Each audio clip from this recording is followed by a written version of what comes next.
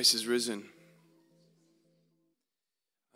We understand that we recognize this day as a day of hope, a day of joy, a day of celebration, victory and triumph. Amen? And this specific day, it influences every aspect of who we are. It influences our posture. It influences our attire. It influences our understanding of who God is in His fullness. It influences our songs. It influences the very atmosphere of God's house. And more importantly, it influences the souls of men through the revelation of the resurrection. And here we are celebrating that. Here we are rejoicing, and here we are sitting, I hope, with the understanding and with the faith that Jesus Christ is actually alive. As you're sitting there, Jesus Christ is alive. But I want to present a question. I want us to think, I want us to ponder about something that perhaps we haven't taken the time to meditate on. And perhaps it was a thought for a moment, but very rarely do you have people conversing about this idea. Very rarely do people take the time to meditate upon the magnitude of the consequences if it were to be true. What is that? What if Christ did not raise? What if Jesus Christ did not get up from that grave? What if those ladies came to that tomb and found that stone placed just the way it was in the beginning? What if somehow they found a way to roll away that stone, and as they entered into that tomb, they found Jesus' body there, wrapped in that clean linen cloth? What if that tomb was empty? But the rumors that the chief priests spread were actually true. The disciples came and took the body, and he's buried somewhere now in the Middle East. I would tell you this, that the implications of such a case would go beyond influencing you and I wearing bright colors and singing special songs on a specific day. It would go beyond any of that. And the Apostle Paul takes a brief moment to take us down that dreadful and daunting idea. We find it in 1 Corinthians 15 as he speaks to a people who were doubting the resurrection. The idea of a resurrection from the dead was not very convincing to some in 1 Corinthians 15:12. And this is Paul's main argument. If you don't believe that God has the power to raise people from the dead, then even Christ himself is not raised. And he continues with that thought just for us to understand what would come about our lives if it was so. And we read in verse 12, now if Christ is proclaimed as raised from the dead, how can some of you say that there is no resurrection of the dead? But if there is no resurrection of the dead, then not even Christ has been raised. And here's the first point. Here's what we need to understand if Jesus Christ did not get up from that grave. Number one, our preaching is in vain. Our preaching is in vain. Verse 14, and if Christ has not been raised, then our preaching is in vain and your faith is in vain. Before we move on, I want us to understand that oftentimes we don't really understand what we have until we entertain the possibility of not living in that specific reality. Is it true? Is it not true? And my prayer as we go through these verses in the next few moments that we would realize what this resurrection really has done for us. Your preaching is in vain. If Christ did not raise, there is no gospel. There is no good news to proclaim. What makes the good news is not that Jesus died. It's not just that. It's that through his death, he conquered death and sin. If it's not that, then it's not good news. It's just news. If Jesus did not rise from the grave, then we have no reason to believe that we will rise as well. We have nothing to offer humanity. We have nothing to give to mankind. This victorious act of the resurrection is a necessity for the gospel to be the gospel. And if it's not, then say bye-bye to preaching. If the resurrection did not happen, this is what we have to do. We have to get out of this building as fast as possible. Shut down every church. Give every Bible college student their money back. Shut down every missionary organization and let every pastor and every teacher of the Word of God resign at this very moment. Because if the resurrection is not true, then all we're left with is false promises and some moral principles in this life. And your faith is in vain, he says. He says, preaching is in vain, and your faith is in vain. We have no reason to read this book anymore. We have no reason to take comfort in the scriptures anymore. Why? Because if the promises of the resurrection didn't come to pass, why should we believe anything else? We have every reason to fear death. Anxiety should be the norm because we are living under a God who is inconsistent with his word. And you and I have the choice to go either one of two paths in this life if the resurrection is not the case. You would either live in intense legalism to try to attain any form of righteousness, or you would live like the heathen. As Paul says in verse 32 of the same chapter, what do I gain? Look what he says. What do I gain if, humanly speaking, I fought with beasts at Ephesus? If the dead are not raised, let us eat and drink, for tomorrow we die. Let's go be like the world. Let's give everything of our flesh away. Let's live like the pagans. Let's build our own kingdom. Let's give ourselves over to our sensuality. If there's no resurrection, what's the point? Your faith is in vain.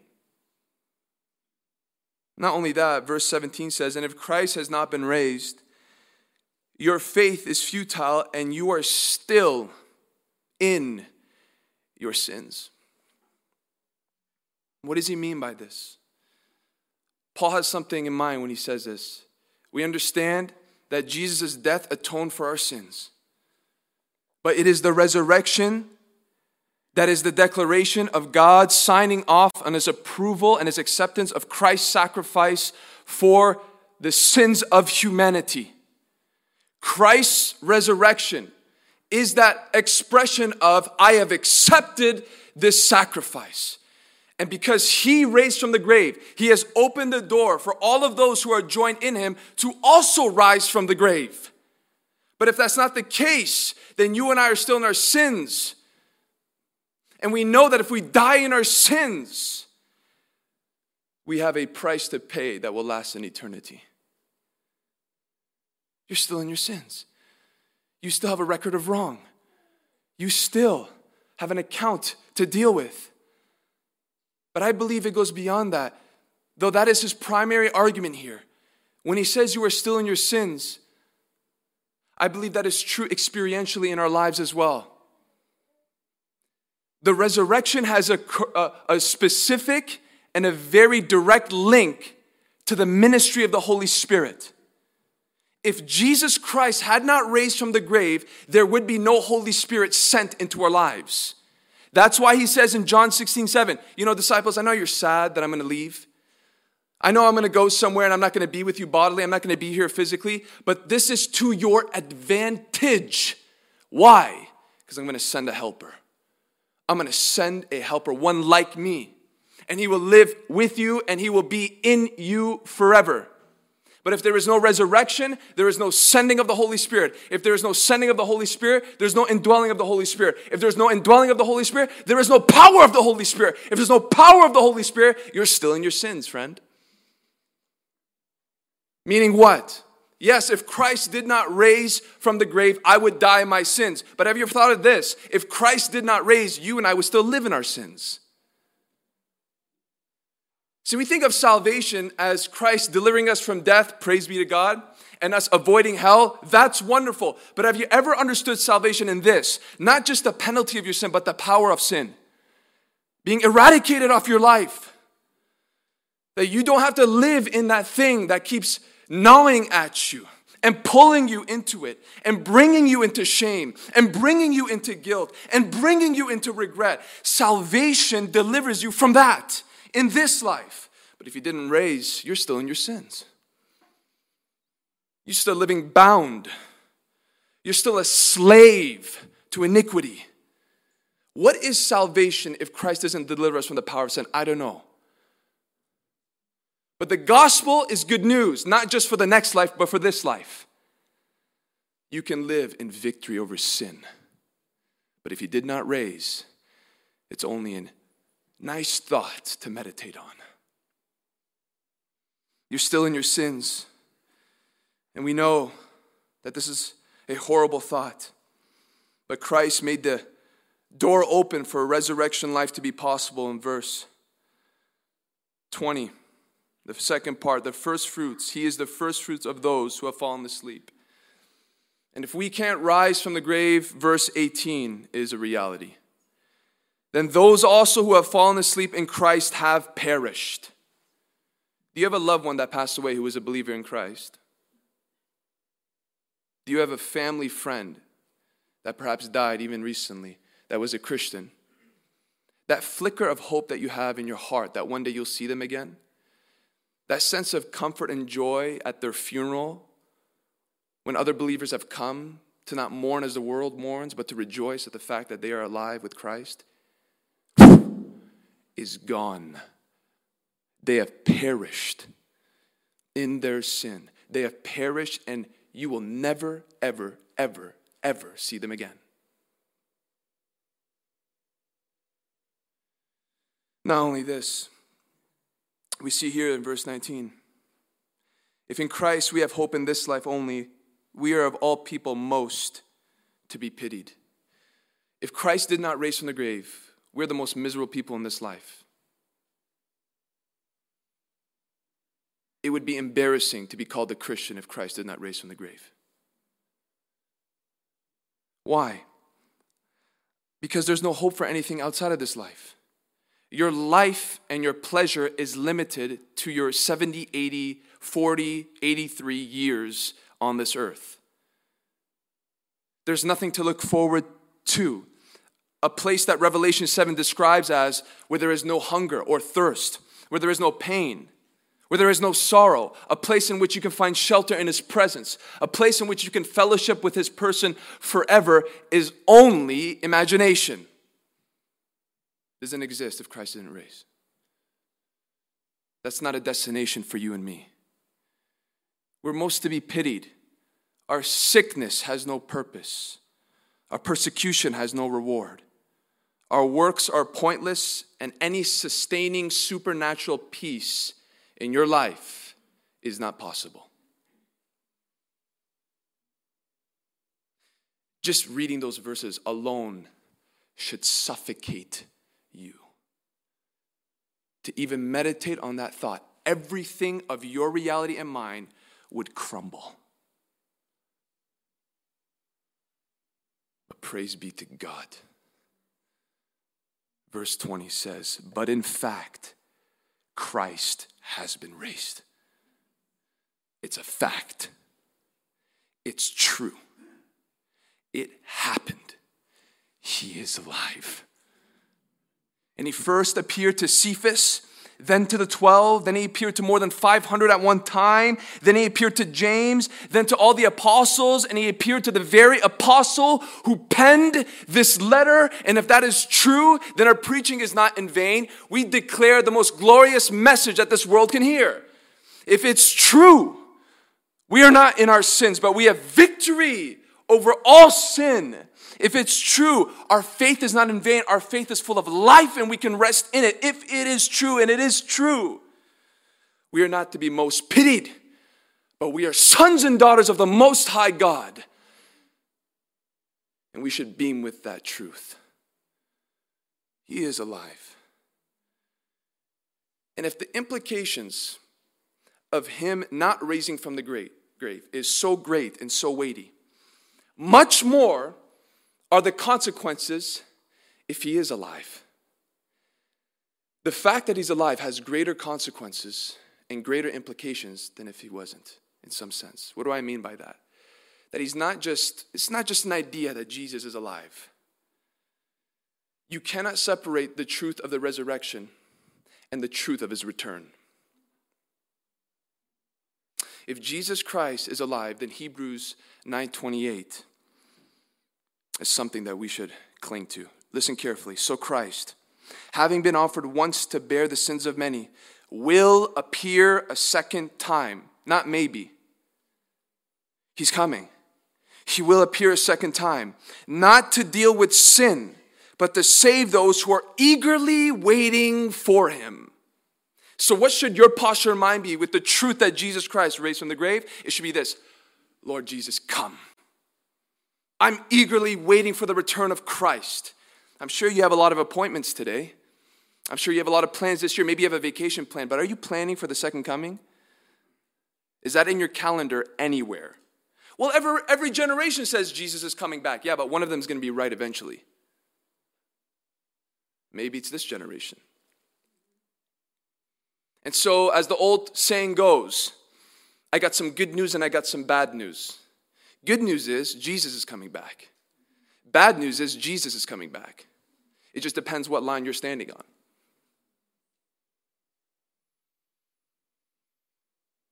So what? Are we to just eagerly await for Jesus' second coming? Just have that hope in our heart, sing some lovely songs? Is that what we're supposed to do once a year? Look at how Paul concludes his argument about the resurrection in verse 58 of this chapter. Therefore, my beloved brothers, be steadfast, immovable, always abounding in the work of the Lord, knowing that in the Lord your labor is not in vain. So he ends with therefore. Therefore what? On the whole argument, on the whole fact that Jesus is alive, that there were eyewitnesses, that it's a true historical event. Based on that, therefore, my fellow believers, be consistent. Stop going back and forth. Stop letting bad news affect you. Stop letting persecution push you around. Be immovable. Do you want to know a secret to being consistent in the Christian faith? Just realize he's alive. That makes all the difference, does it not?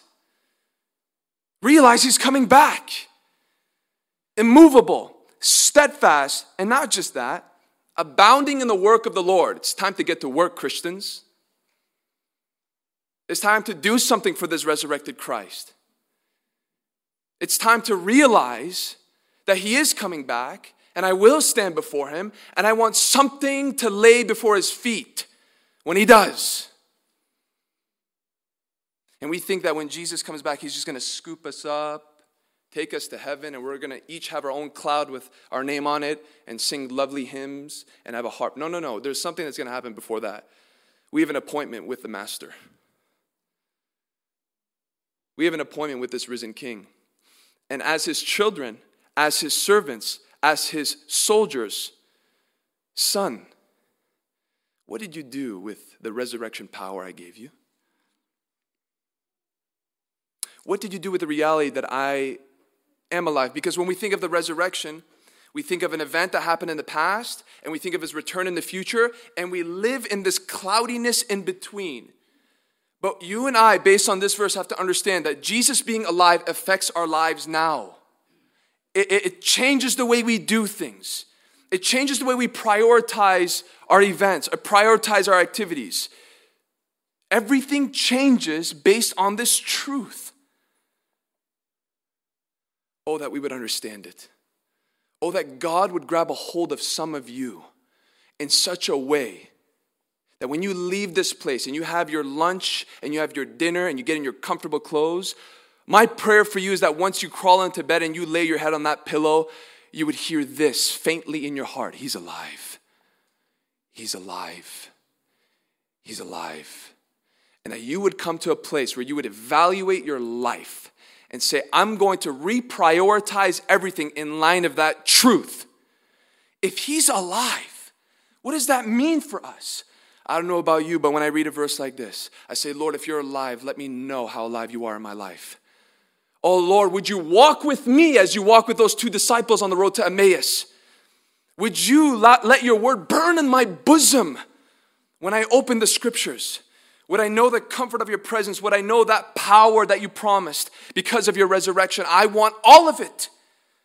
I want all that you have. I want all that is mine through the inheritance by your grace. Give it to me. Shower me with these things. But the reality is so many Christians who affirm the resurrection don't live as though he is resurrected.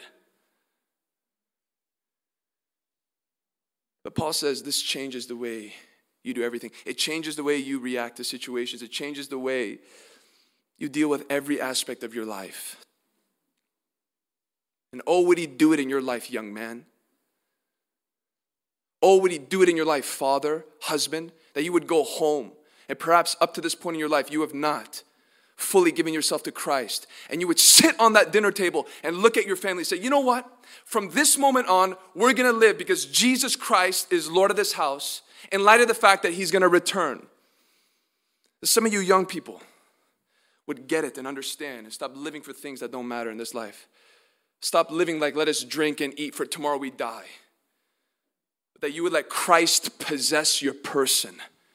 And that you would flip this world upside down for the glory of God with this little vapor of a life that you have.